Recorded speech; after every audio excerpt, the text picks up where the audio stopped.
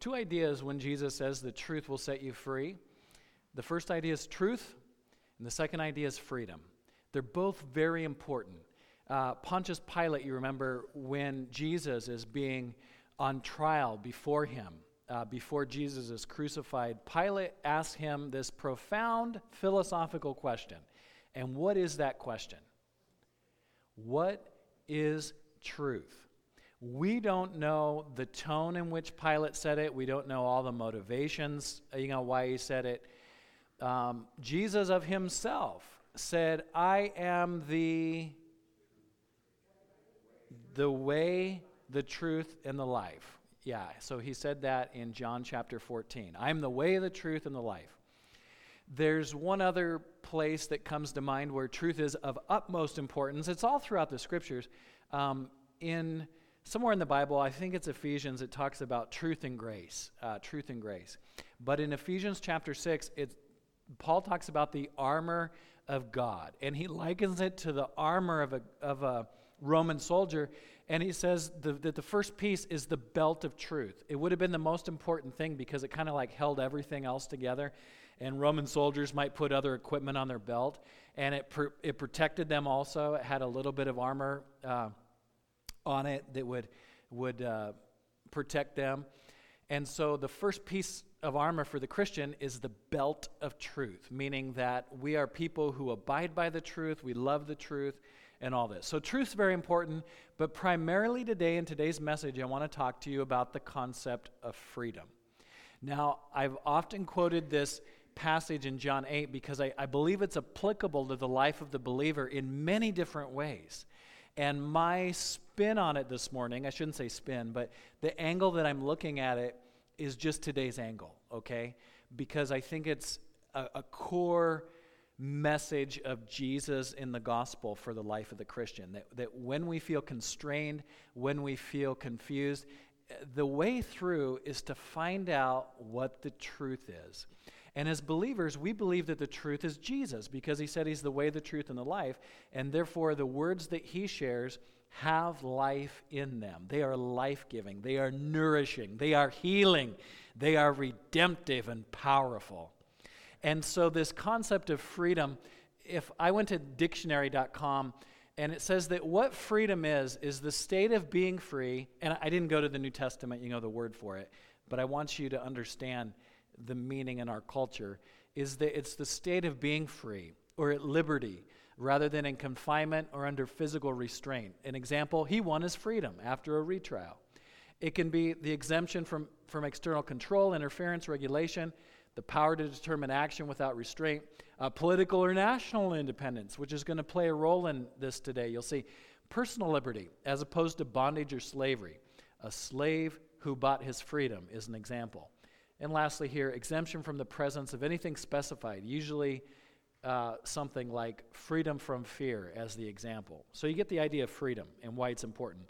I think it's Galatians 5. It says that for freedom's sake, Christ has set us free, which would then put freedom as very, very important, just like truth, because freedom is a goal in itself. Do you see what I'm saying? That when you look at values that the Bible places value on, freedom itself is very important. It's an end, not just a means. Okay, so if you guys haven't heard, Meghan Markle and Prince Harry have announced, I have notes here, Meghan Markle, they have announced that they want to step back from some of the full-time responsibilities of royalty. And some of you are thinking, what on earth does Meghan and Harry have to do with the message today? Well, Meghan Markle grew up in Los Angeles, and she lived part of her life in Toronto, Canada. She reportedly wants to spend more time with her family and friends in North America and less time in British palaces. So her husband, pictured here, Prince Harry, announced that they will step back from their full-time jobs as royals. Now, do you know what royals do for full-time work? They have a type. What's that? What are your guesses? I want to hear. Somebody said nothing. Nothing. Okay. Anyone else?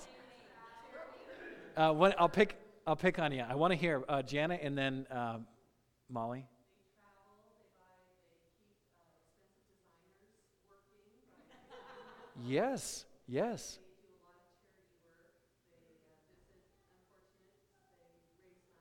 yes, yes. Molly. I was going to say politics, leadership positions, kind of humanitarian things, depending on what their title and their position calls for, and like what you said, just Yes. Someone else. Lori. They wave. That's right. That's right. That's right. Someone else. There's other, and this isn't a trick thing. I'm not going to shame you in some way, okay? Janelle. Yes, they're ambassadors. They sign contracts with Disney? Is that what you said? Yeah. What else?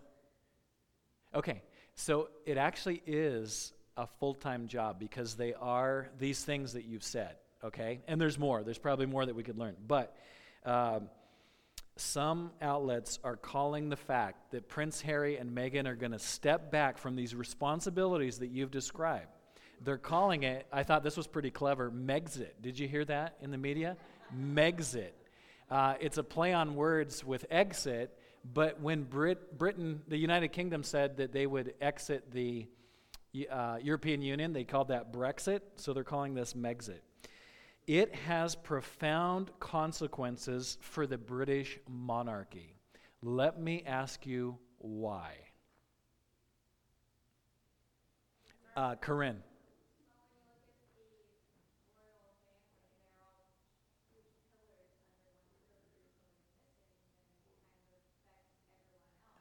Yes.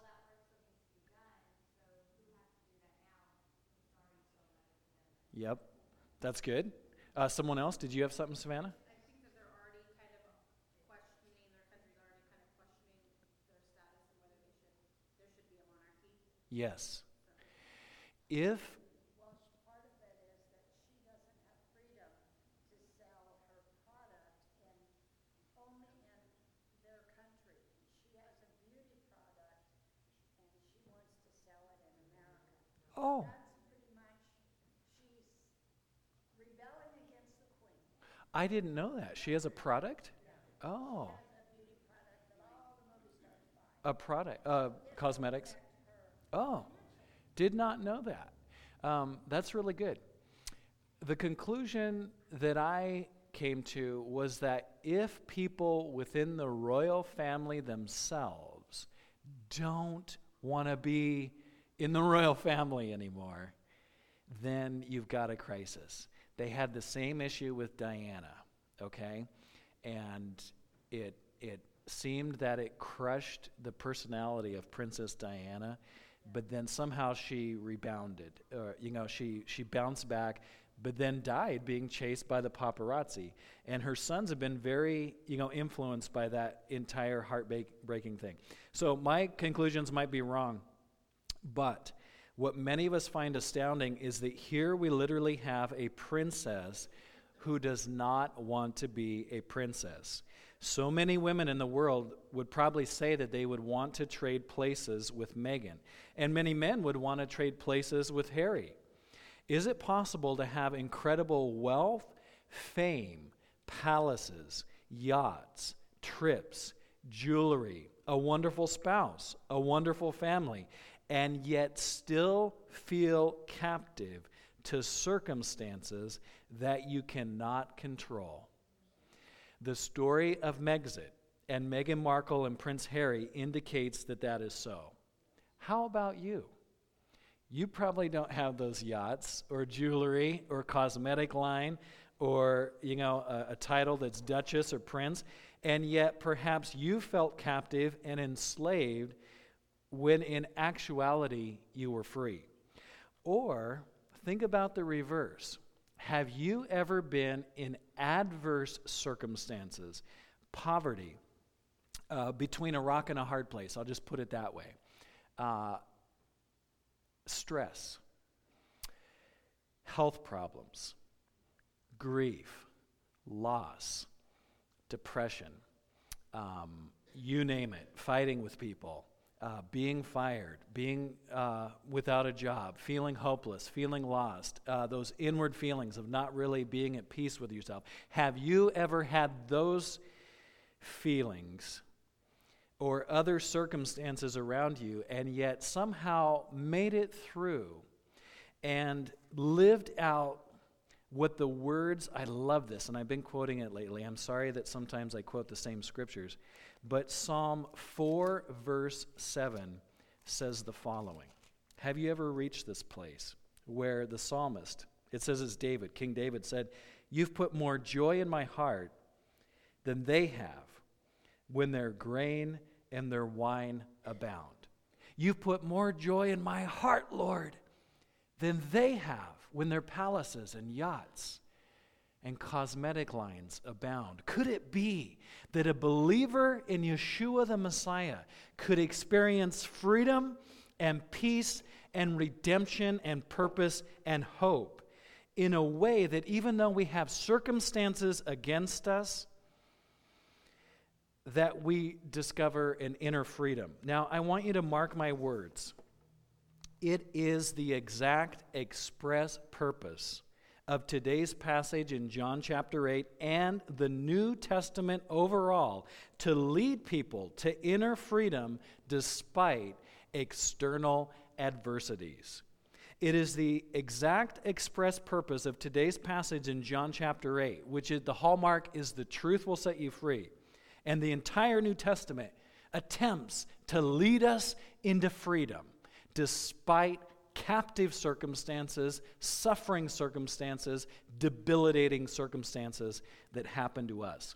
This is why Paul said in Philippians chapter 4, he said, "Not that I am speaking of being in need, for I have learned in whatever situation I am to be content. I know how to be brought low, and I know how to abound. In any and every circumstance, I have learned this secret of facing plenty and hunger, abundance and need. I can do all things through Christ who strengthens me." This passage just says him. Other versions of the Bible say Christ. It clearly is Christ who strengthens us to do all things that we need to do when we are hungry, when we are weak, when we're suffering, when we're desperate. So in John chapter 8, the larger context, which we'll go through, is Jesus said to the Jews, this is his people, okay? If he was Irish, he'd be saying this to the Irish. If he was Wiat, he'd be speaking it to the Wiat. But he was speaking to his own people, the Jews, who'd believed in him. "If you abide in my word, you truly are my disciples, and you will know the truth, and the truth will set you free." They answered him, "We are offspring of Abraham and have never been enslaved to anyone. How is it that you say you will become free?" Jesus answered them, "Truly, truly, I say to you, everyone who practices sin is a slave to sin." So here, it seems that what they're talking about is we're from Abraham. Abraham's an important subject in this passage, but we haven't been enslaved, at least not since Egypt. So we haven't been enslaved. They're talking outward political freedom. Jesus is talking about inward freedom from sin. And how we define sin, how I define sin, well, how does Scripture define sin? Scripture defines sin as anything not done in faith. That is in Romans 14, I believe. Scripture defines sin as lawlessness in 1 John. Scripture defines sin in James chapter 4 as the good that we know we should do, but we don't do it. So it doesn't matter what Mark thinks. It doesn't matter what our church thinks. It matters what God's word says. And God's word says that sin is lawlessness, sin is anything not done in faith, and sin is the good that we know we should do, but we don't do. Okay? That's how Scripture interprets Scripture. And God wants to give us freedom from those things. The slave does not remain in the house forever. The son remains forever. So if the Son sets you free, you will be free indeed. I know that you are the offspring of Abraham, yet you seek to kill me because my words find no place in you. And by this time, they are seeking to kill Jesus. I speak of what I've seen with my father, and you do what you've heard from your father. Do you know what he's talking about when he says your father? Who's he talking about? They say they're from Abraham, and genealogically, biologically, they are. But when Jesus says, you seek to kill me, and you're doing your father with a little f's will, which father is he talking about toward these people who are seeking to kill him? Satan. And that comes out later in this passage. Let me stop right there, and we'll continue on. The type of freedom that Jesus grants to us is inward freedom made possible by knowing and living according to the truth. The Jews of Jesus' day deeply valued freedom, much like the patriots of the American Revolution. Do you remember which patriot said, give me freedom or give me death? I don't remember either. It was it was one of the American patriots. That was the sentiment. I think that's good. That was the sentiment. And you know, people in our day fear different things happening to our nation. You know what? We are Americans, and Americans value freedom. They will never turn this land into a land of tyranny, so long as the sentiment of America is give me freedom or give me death. We are willing, as believers, not only to fight for our own freedoms, but for the freedoms of the handicapped, the freedom of the elderly, the freedom of the unborn, the freedom of other races and religions and creeds. We are willing to work toward that, and the Civil War is a testament of that. That's what Lincoln said in the Gettysburg Address. So the Jews were very much of this kind of mind, and the American tradition received that. We are not just a Christian nation in our beginnings, we are a Judeo-Christian nation. And this idea of freedom very much comes from Jewish roots. The Jewish historian Josephus wrote the following about the followers of Judas of Galilee, who I think is mentioned in the New Testament, who led a well-known revolt against the Romans. I think Judas of Galilee is mentioned in the book of Acts, if I remember right. And Josephus said this about this Judas who led a revolt against the Romans. He said that the Jews have an inviolable attachment to liberty, and they say that God is to be their only ruler and Lord. That's from the Antiquities of the Jews, 1st century, chapter 18, verses 1 and 6. In the American Revolution, it was a popular saying. There were many ministers who helped recruit and fight. They called them the Black-Robed Brigade because ministers in that day would all wear black robes, whether they were Catholic priests or Protestant pastors. They would all be robed in black, kind of like a judge in our day, but with the clerical collar or some sort of thing, whether they were Presbyterian.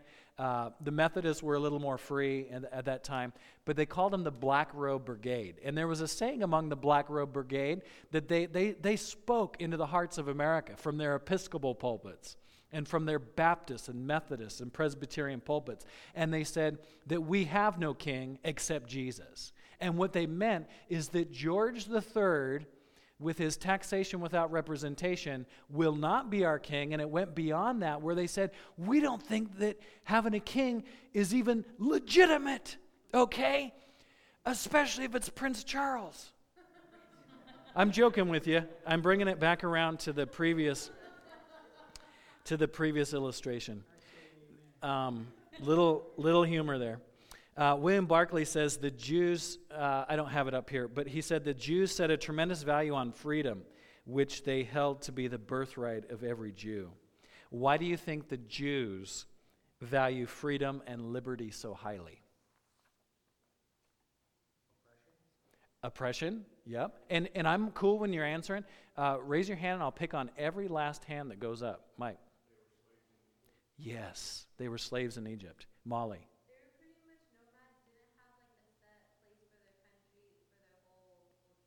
Yes, since they left what the Romans renamed as Palestine. in the 1st and 2nd century AD, they have gone from nation to nation to nation, and they've basically been nomadic in a way. They would settle down in Spain, but then here comes the Spanish Inquisitions. They would settle down in Portugal, but then they were forced to become Catholic. They would settle down in Prussia, today modern Russia and Poland, and then here come the pogroms. They would settle down. The last center of world Judaism, all these countries I've listed off, were the world center of Judaism throughout the centuries. Germany was the last world center of Judaism until the Shoah happened. We call it the Holocaust. The next center of world Judaism, and all these. So the one now is the State of Israel. Before that, it was America in the 20th century.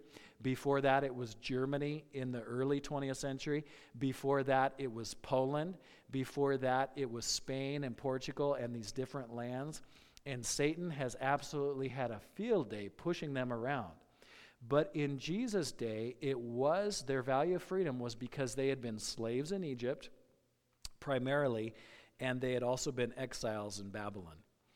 There are two reasons that the Jewish people throughout history wish to determine their own destiny. And the prime minister of the state of Israel, Benjamin Netanyahu, states that there are two ways in which Moses gave his people freedom.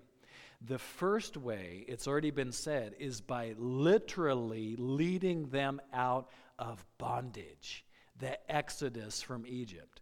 And that exodus from Egypt has been the hope of every enslaved people on the face of the earth ever since. The Negro spirituals, when slavery, happened in the South, in our land, what would they sing? They'd sing these spirituals, which we sometimes still sing today, which are re-articulations of the gospel. And specifically how it was prefigured in the Exodus. Swing low, sweet chariot, coming forth to carry me home.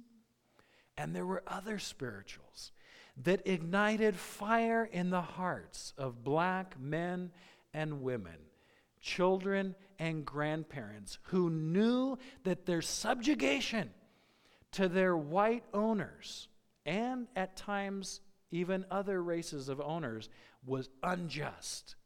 Lincoln said that it shamed the dignity not only of the slave, but of the master, that the institution itself was fundamentally wrong. And if you just apply the New Testament book of Philemon, I believe that every logical Christian would come to the same conclusion, because Paul tells Philemon, the owner of the slave Onesimus, he says, this man is your brother, okay? And he exhorts Philemon to receive him back as a brother, his own slave.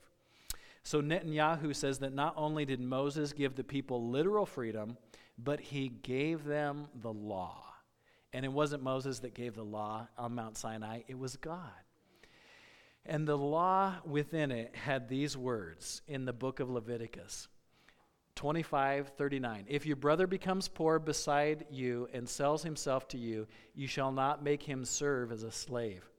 He shall be with you as a hired worker and as a sojourner. He shall serve with you until the year of Jubilee. This was every 50th year. After 49 years, everybody would be free. And there were other ways to get your freedom, by the way, other than this. Then he shall go out from you, he and his children with him, and go back to his own clan and return to the possession of his fathers. For they are my servants, whom I brought out of the land of Egypt, and they shall not be sold as slaves. A lot of times people say within the 10 Commandments, because it says that you shouldn't covet your neighbor's slave or his or her property, a lot of people speak about how bigoted the Bible itself is. No. Within the whole tenor of the Bible, you find truth, you find freedom, you find grace and healing and redemption. That's why I have a passion, and I know many of you have a passion to find out what the Bible really says. So I have a couple things, but we got to close. Look up on your own Romans chapter 7 through 8, verse 2. but I'm going to take you to Romans 6, 16 through 23. In the first passage, it's Paul saying, the things that I want to do, I don't do, and the things that I don't want to do, I do. But then he concludes with this idea, which I'll just read it briefly. Don't turn there, but please do, if you have your Bible, turn to Romans 6. Because a lot of us still struggle with a lot of things. But God's word, which is the truth, says in Romans 8, verse 1 and 2, Paul says, "There is therefore now no condemnation for those who are in Christ Jesus. For the law of the Spirit of life has set you free in Christ Jesus from the law of sin and death." Now, I want to apply it in this way, because when we sin as believers, we're not any longer, I believe, characterized in God's view as sinners anymore. A lot of times people say, hey, I'm just a sinner who whatever. Well, when Paul wrote to the church at Corinth, he wrote to the saints in Corinth. When he wrote to the Philippians, he wrote to the saints. In other words, you're set apart by God. You're now a saint. And we think like, wow, what do you have to do to achieve sainthood? Well, as Protestants, we believe you just believe in Jesus. And all of a sudden you're a saint.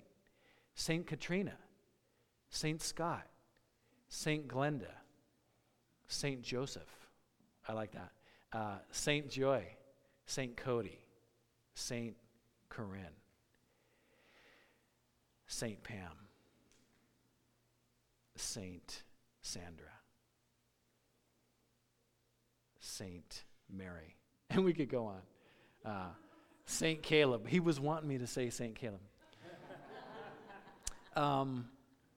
And when we sin, we begin to think, because we just innately don't feel good about ourselves.